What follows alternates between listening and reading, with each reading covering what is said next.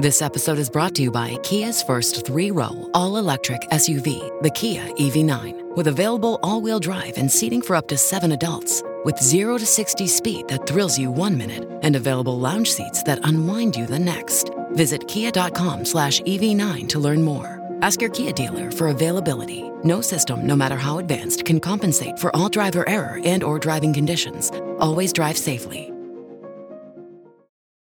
With Lucky Land Slots, you can get lucky just about anywhere. Dearly beloved, we are gathered here today to... Has anyone seen the bride and groom? Sorry, we're here. We were getting lucky in the limo and we lost track of time. No, Lucky Land Casino, with cash prizes that add up quicker than a guest registry. In that case, I pronounce you lucky.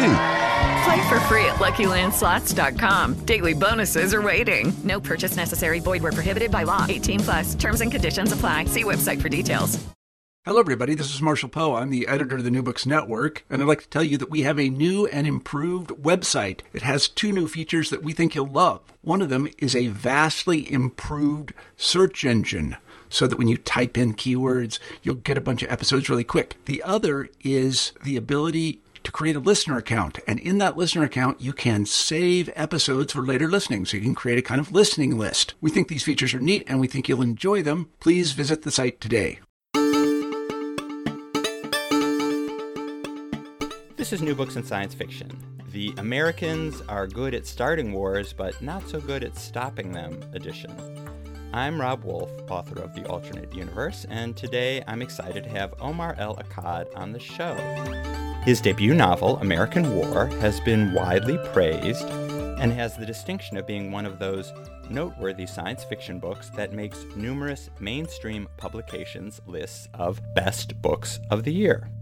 American War was, for example, among the New York Times' 100 most notable books, GQ's Best Books of 2017, and it was the top pick as the best book of the year according to the Canadian Broadcasting Corporation. El Akkad was born in Cairo, Egypt, eventually moving to Canada, and he has worked as a journalist, covering everything from the Arab Spring to the Black Lives Matter movement, and I'm delighted to have him on the line with me from his home near Portland, Oregon. Hi, Omar. Welcome to New Books in Science Fiction. Thank you so much for having me. American War is a lot of things, but maybe it's first and foremost a coming-of-age story about a girl named Surratt Chestnut, who we meet when she's 6, living on the edge of a territory in the American South known as the MAG, which stands for, well, the MAG stands for Mississippi, Alabama, and Georgia.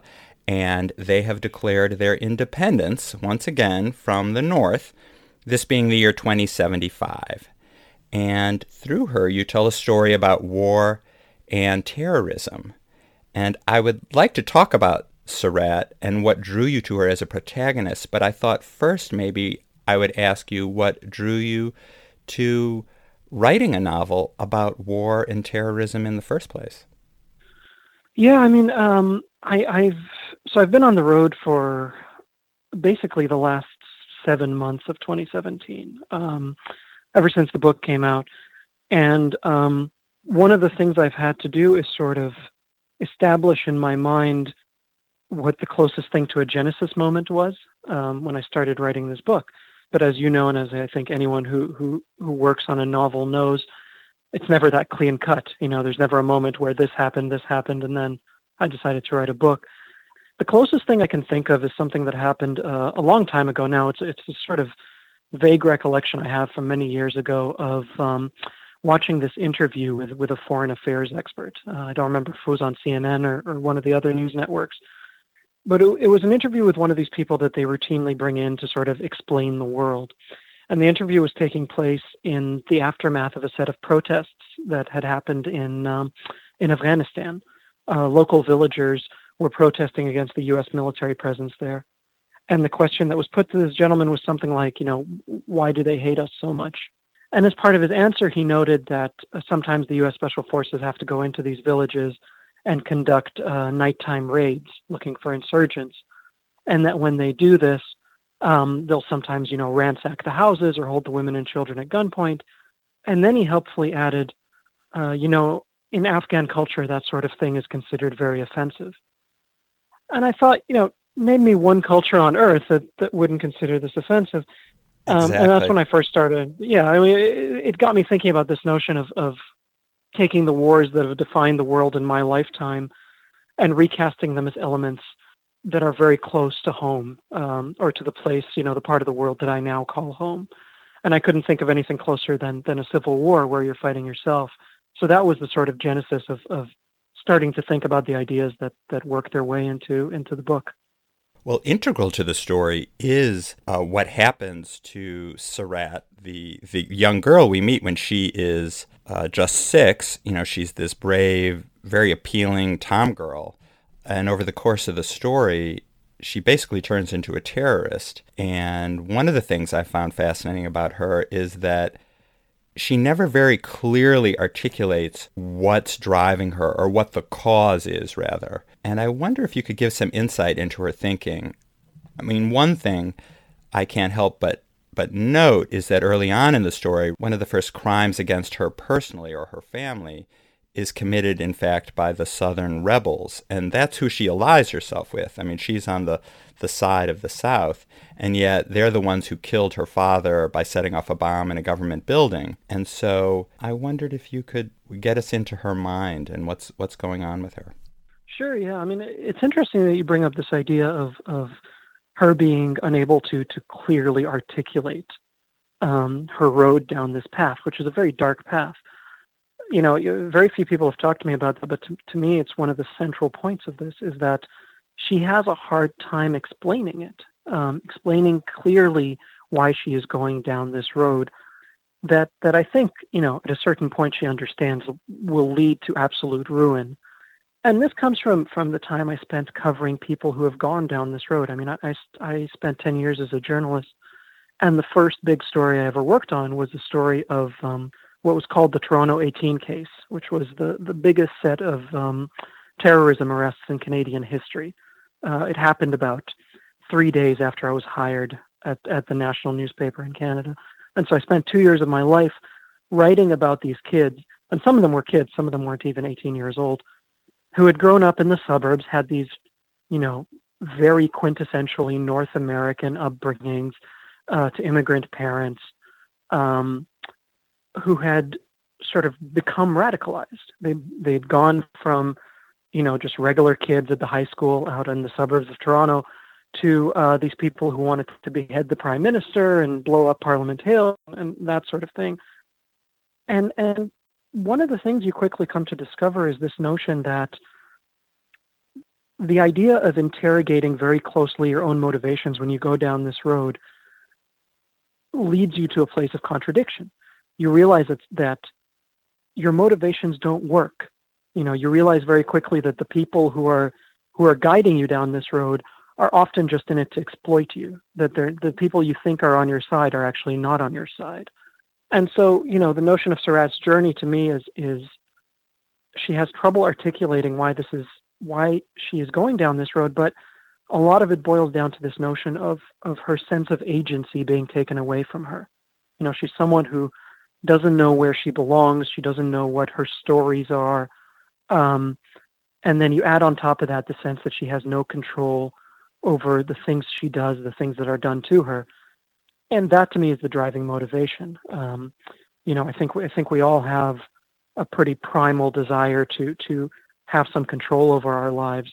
And I think we're all liable to do some pretty dark things if that control is taken away from us. What about another character who plays a really major influence in her life, Albert Gaines? He seems to be a kind of person that I imagine exists in the world today. If he were around right now, I imagine he would be trying to engage an impressionable young person through social media, or maybe making friends with a despondent or disillusioned millennial through Facebook. But in Surratt's case, he works with her face-to-face. He visits her in a refugee camp where she is, and he creates a powerful bond with her. And I wondered what you know about those kinds of recruiters, because that's essentially what he is. He creates this bond to recruit her to go out and sow terror. Yeah, I mean, Albert Gaines to me is a character who's sort of a microcosm of the motivations of the novel as a whole, which is to say, I could have made him cartoonishly evil. I could have made him this sort of Cruella de Vil type character. But what I wanted was to make it difficult for the reader to fully sort of decide whether this man just wanted to exploit Surratt Chestnut, or whether he genuinely cared for her, or whether both things were at play. He's a charming human being, and he wields that charm very carefully and very deliberately. He's also a coward in the sense that, the things that he recruits people to do are not things that he is willing to do himself, which is a universal trait of these kinds of people. But I wanted to make it a little bit ambiguous as to whether, beneath all of that, he genuinely cared for the human beings that he was trying to essentially recruit to the cause of extremism. I think deep down, he has that sense of this kind of fatherly sense to Surratt, but he's also he's a kind of human being who is very Machiavellian. And I think both those things are at play in the relationship between those two characters. What does it take, in fact, to recruit a young person to make them make the ultimate sacrifice for a cause? I mean, is that something that you as a journalist have covered or are familiar with in any research you might have done for the book? Yeah, I mean, I became pretty intimately familiar with it during my career as a journalist, because I would talk to people who had direct experience with these kind of recruiters. I still remember being told this very strange story of one of the people who acted as a mentor to one of the kids who eventually got caught up in this terrorism plot. He would take this kid out to the middle of the woods where previously he had gone and dug a hole in the ground, essentially a grave plot. And he would have the kid lie down in this open grave, in the middle of the night in pitch black forest up north of Toronto, and would tell him, if you don't fight for your cause, if you fight for your cause, you're going to paradise and you'll be a martyr and so on and so forth. If you don't fight for your cause, you're going to spend the rest of your life in this dark grave alone. And I still remember that story because at once it's very powerful, and at the same time it's also ludicrous. Anyone who puts themselves in the place of that kid would immediately say, I wouldn't buy any of this. This is ridiculous. But that moment came at the tail end of a very progressive, months, years-long period of radicalization, which started at the very beginning with much, much simpler, more subtle things. You would find out what this kid's insecurities are. Do they feel that they're not religious enough? Do they feel that they're sinning? Do they feel like an outcast in their school or in their community?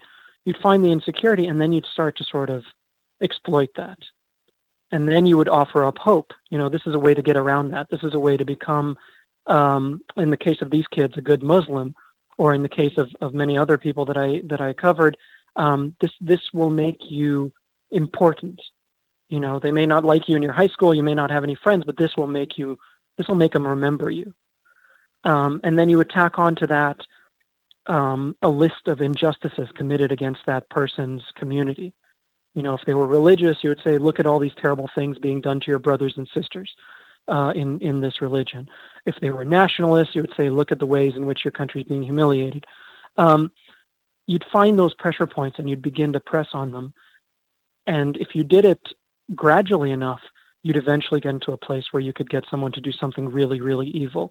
You can't start at that endpoint, but you can eventually get there. Well, you do an amazing job of stripping away all the storytelling we have about war, the trappings of it, the honor, the glory. I mean, this is really getting down. I mean, you used, you called Albert Gaines Machiavellian, and that's kind of what I feel like you're exposing are the people pulling the strings and manipulating people like Surratt, who is a very complicated character. I have to say, I'm impressed because, I came to really like her. I mean, there's so many things about her that are admirable. She's brave, she's loyal to her family and friends. She's sensitive, she's smart, and yet she can also rationalize doing some very horrific things that to an outsider, like a reader, I suppose, can seem insane, yet plausible too. I guess that's leading me to a question about what the title means. American War, clearly on its surface, can mean, the book is about America's second Civil War, which you have taking place between 2075 and 2095. But it also strikes me that it's about a style of war or something about the way America has fought war. And in your book, that same kind of war is being done to America, rather than us going abroad and perhaps starting a war or supporting a war that meets our national interests, but maybe not the national interests of the people who live there. That seems to be what's happening here because, there are people coming from the Boazizi Empire, which is which are the countries of North Africa, I guess, in the Middle East. You can correct me if I'm getting that wrong, but they seem to have consolidated into the future superpower, and the America's on decline. And the Boazizi Empire seems to be doing to the United States what some people would say we've done around the world over the last couple centuries. Yeah, I mean, I think there's a temptation among some readers to pick up this book and say, oh, it's a brown Muslim guy named Omar writing a book about Americans killing each other. This is a kind of, wish fulfillment or see how you like it type of thing. In reality, I mean, not only was that certainly not my motivation, I never really thought of this as a book about America. The title aside, and the title is related to a line of dialogue near the end of the book where one of the characters says, everybody fights an American war. To me, it was never a book about America. It was a book about the universality of revenge.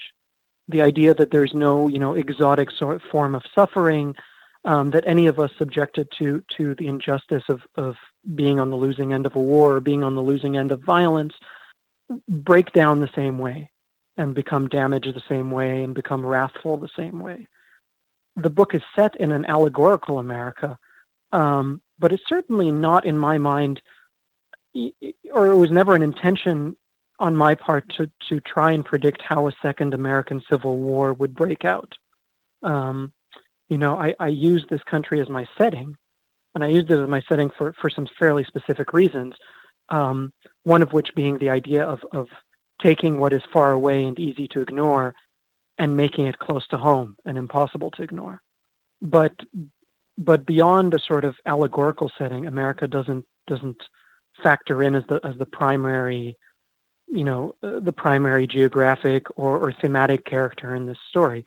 The Northerners in the book aren't really Northerners. The Southerners aren't really Southerners. And if, it sounds a little convoluted and pretentious for a writer to say that a book called American War is not really about America, and I fully get that. But the trick I employed is not particularly new. We see this in the opposite direction all of the time. I didn't learn anything new about North Africa from watching Casablanca. It was understood that there was a setting, that there was, the place was the table, and there was a different tablecloth being laid over it. Some other story was being told, and this was the setting for it. Every James Bond movie I've ever seen has these scenes in exotic locations around the world, these Caribbean islands or North African bazaars or whatever. And it's understood that these are the settings for the telling of another kind of story. All I did was really turn that around. In this book, America is the table on which a very different tablecloth is being laid. It's the setting for a different kind of story.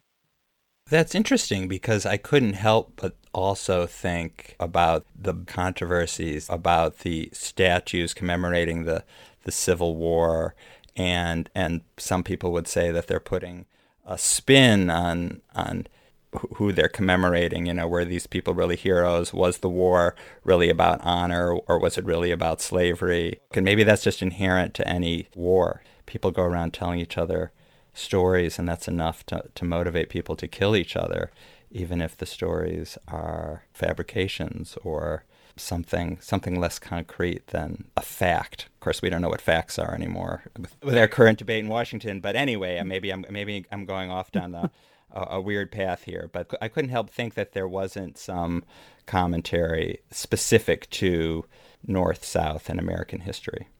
Oh, absolutely. I mean, it's there on a number of levels, right? It's there on the sort of the superficial level of just there's many references to the First Civil War and analogies to it and so on and so forth. But I think what I talk about when I discuss this idea of an allegorical America, or this not primarily being an American novel, even though it's clearly set here or it's set in a place called America that's the future United States in a state of sort of mid-ruin. I think it has to do with this tendency I've seen ever since I moved to this country. I moved to the U.S. about 4.5 years ago. But I grew up my entire life sort of consuming American culture. Culturally, this is my first language. But one of the things I've seen since I moved here is this tendency among many people to think of any story that might encompass any part of the American experience as an exclusively American story, which is not true. America is a very loud place. Everything that happens here happens at overwhelming volume. In any relationship between any country and America, the resident of that other country probably knows more through sheer osmosis about America than the resident of America knows about that country. That's just a function of asymmetric volume. But that doesn't mean that the things that happen here are somehow unique American phenomena. This idea of struggling with your history and of painting it in whatever colors best suit you. I mean, that's the Middle East in a nutshell. I was born in Egypt. Half the city's bridges are named after the dates of supposedly glorious victories in wars that we probably didn't really win. But it works in the narrative, in the favor of the national narrative to believe we did. So in a way the book discusses America at great length, but the way in which it discusses it is not unique to this country. These things happen elsewhere. Not much that happens here hasn't happened somewhere else. It just happens here at a much louder volume. I wanted to just ask about one particular element of the story, just because it was so fascinating and terrifying. It's both a weapon and probably a metaphor. There are something called the birds, and they sound a lot like our military's drones, which are supposedly intended to hunt down and kill terrorists, but they're always making headlines when they drop bombs on families and wedding parties. And I wondered if you could just explain to listeners what the birds are and why you made them part of the story. Sure. So the birds are effectively unmanned drones that early on in the Second Civil War, the federal government uses against the rebels of the southern states. But then at one point, and this is the part where I think hard science fiction fans are going to get angry because this isn't the way that this would happen. At one point, the rebels managed to destroy a server farm that controls these things. End result is the drones they essentially fall under nobody's control. So they just fly around in the air. Their patterns, their flight paths are random, and the frequency and location of the bombs they drop are random. And so if you live in the South during the late days of the Second Civil War, you live with the reality that there exist these things called the birds. They fly around and they might drop a bomb at your house at random, and there's nothing you can really do about it. Obviously, the sort of, in physical terms, they're based very closely on unmanned drones that are present around the world today. But the reason I went, there's a couple of reasons why I went with this idea of calling them the birds. And one of them has to do with the idea that I wanted to present them as elements of the natural landscape, as something you just have to learn to live with if you live in this particular part of the world. Because that's the reality for people in many parts of the world today, which is to say, if you live in Afghanistan, if you live in Libya, if you live in Yemen, that's the reality of it. There are these things, they fly around, they might be under somebody's control, but from your perspective, they might fall on your wedding day and it will be essentially indistinguishable from a random event. So I wanted to present these things as elements of nature. The other thing I wanted to do, and I was writing this book in 2014, 2015, I wanted to talk about the idea of the difference between intentions and reality, which is to say I was writing at a time when the Obama administration was engaged in this idea of these sort of so-called surgical strikes, where they would find somebody who was, a high-value enemy, whatever they were going to call him, and they would send one of these drones out to kill this person, and it would all be very clean, and nobody on the American side would risk their lives, and so on and so forth. And I wanted to get at this idea that this kind of precedent, this kind of engaging in these kinds of tactics inevitably leads down some really, really awful roads, because once you establish that precedent, over time you have no control over who the next person's going to be. And so that's why I came up with this idea of, we started these things as tools in the war, in the Second Civil War, and now they're completely out of our control. So, I was getting at something like the drone killing program is a very different entity under the Obama administration than it is now under the Trump administration. But the precedent was set, and here we are.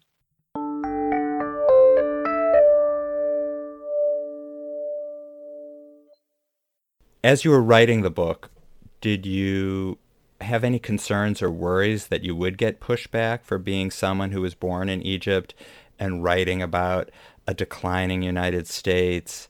Were you engaged in any kind of maybe self-censorship or hesitancy about this storyline? Because you did mention that maybe some people have been critical because, as you say, if you're brown-skinned and you're writing about this. I was worried when I was, not so much when I was writing it, because when I was actually writing the manuscript, I was working in my spare time. I was still working as a journalist. I had no agent. I had no publisher. I had no expectation that the book would actually ever see the light of day. And so I was writing exclusively for myself. I mean, American Wars is the fourth novel I've written. It's the first one that's ever left the hard drive. I've been writing fiction for a long time. It's my first love. But I finished those first three books and then felt that they weren't that good, so I never bothered, showing them to anybody or trying to get them published. It was only after the idea that, when Knopf bought the book and it became clear that this was going to become a thing, this was going to leave my hands and ultimately end up being the property of everybody but me. That's when I first started worrying about this idea of, backlash or go back where you came from or that sort of thing. In reality, it really hasn't happened with respect to the book. I've traveled hundreds of thousands of miles now on this book tour. I've been all over the States, and I've gotten really nothing but very sort of informed criticism. And I use that, and I use that word in the sense of literary criticism. People, both good and bad, has been very thoughtful. It's been in depth. There's been very little of the sort of Twitter troll type of reaction. And I suspect, that has to do in part with the idea that the kind of person who's prone to those sorts of opinions is probably not going to sit down and take the time to read a 350-page book. A while back I wrote an 800-word op-ed for The Guardian about living as a brown Muslim guy in the U.S., and I got more hate mail over that than I have over the book, in a span of about 3 days, as opposed to the almost 9 months that the book has been out. So I was worried about it, but it really hasn't materialized. Well, that's encouraging. I'm glad to hear that. So American War straddles a lot of genres, science fiction, a political thriller, there's mystery elements, it's a coming-of-age story, and it's literary fiction. And all that makes me wonder if you see yourself as a science fiction writer. Perhaps that's too limiting, but I wonder how you do see yourself and if you plan to write more future-facing fiction or if you're planning on moving in a different direction for future books. I've gotten in trouble a little bit in the past for saying that I didn't think of American War as a science fiction book or of myself as a science fiction writer. Because I think some people took it as a sort of slight against the genre. I write literary fiction. I don't write this genre stuff. when in fact, what I mean is that when I read my favorite science fiction, I am painfully aware of not possessing the kind of talent it takes to write good science fiction. My imaginative talent has never allowed me to write quality science fiction. I've written a lot of bad science fiction.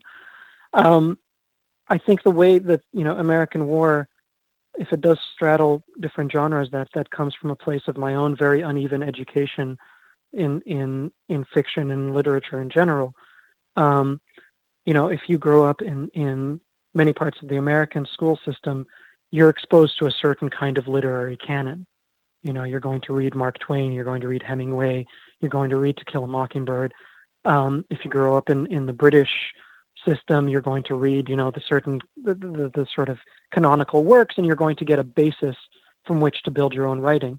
I grew up in a place called Qatar, which is a peninsula, not a very old country, a tiny country, where exposure to literature was very haphazard. Almost all cultural content was censored. And so you would read whatever you got your hands on. Some days it'd be Stephen King. When I was about 12, I would read tons of Stephen King. One day I got my hand on a Toni Morrison novel, and it sort of changed my life. And so I think that when I write, I come to it from a place of very uneven cultural education. And the result is books like American War, which more than anything is a very unanchored book.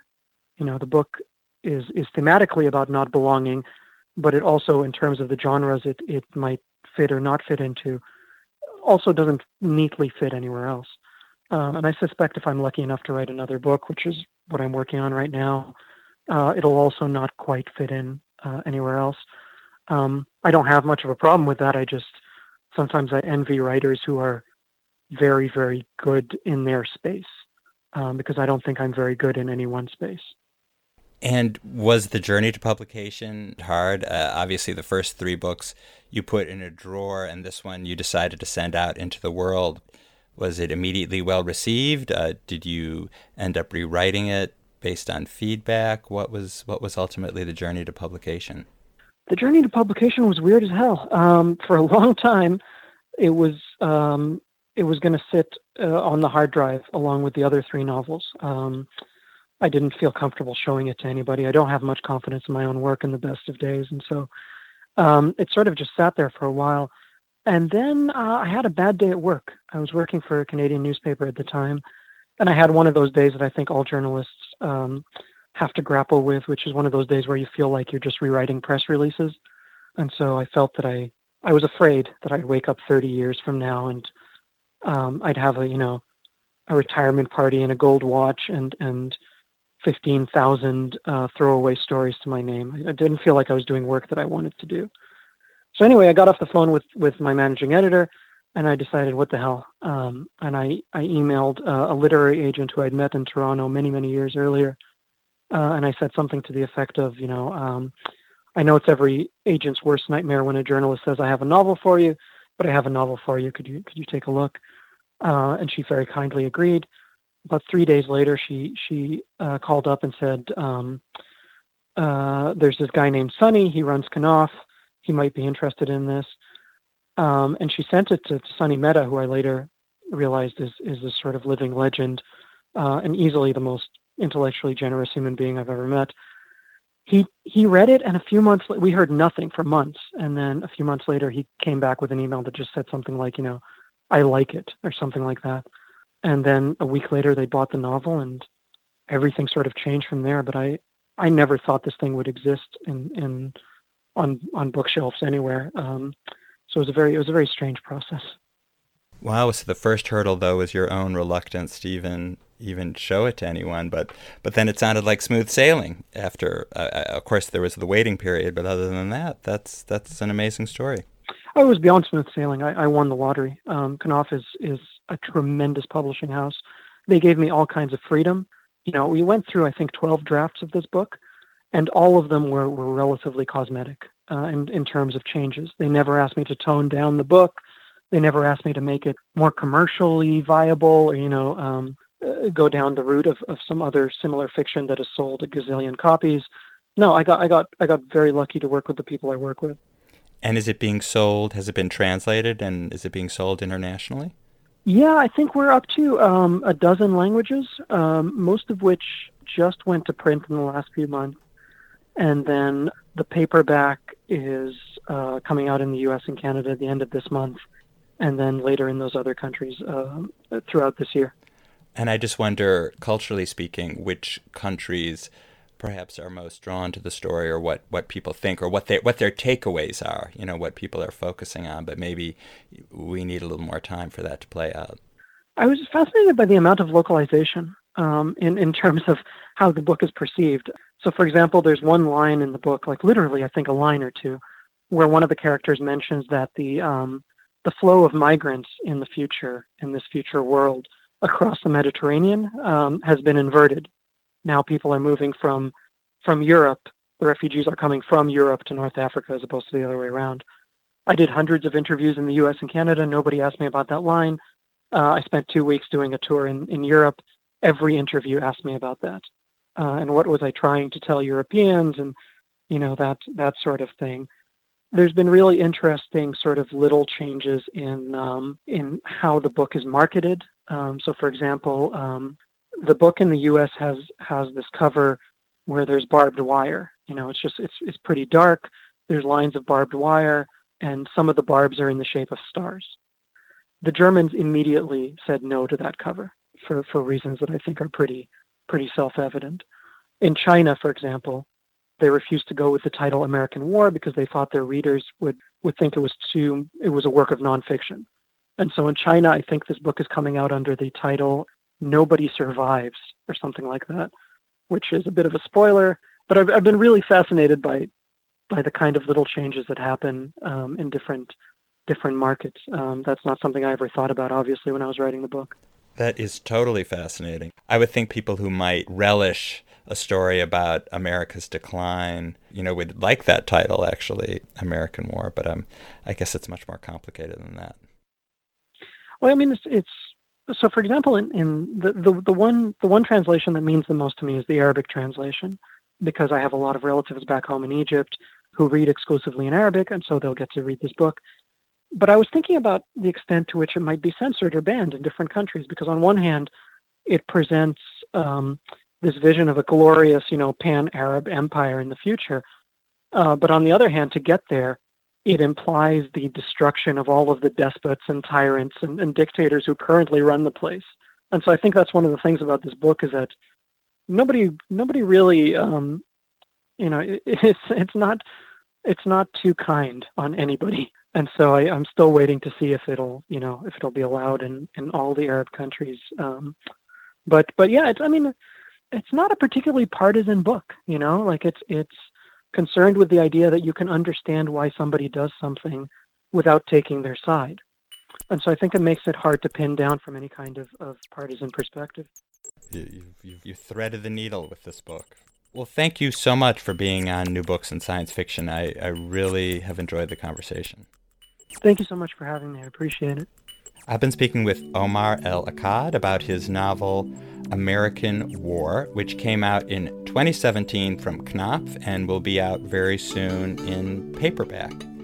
If you want to hear more author interviews, please visit the science fiction channel of the New Books Network. That's newbooksnetwork.com, or subscribe to our podcast. Our theme music is by Michael Aaron. The editor-in-chief of the New Books Network is Marshall Poe, and the editor is Leanne Wilson. I'm Rob Wolf, author of The Alternate Universe, and I'm glad and grateful you stopped by to listen.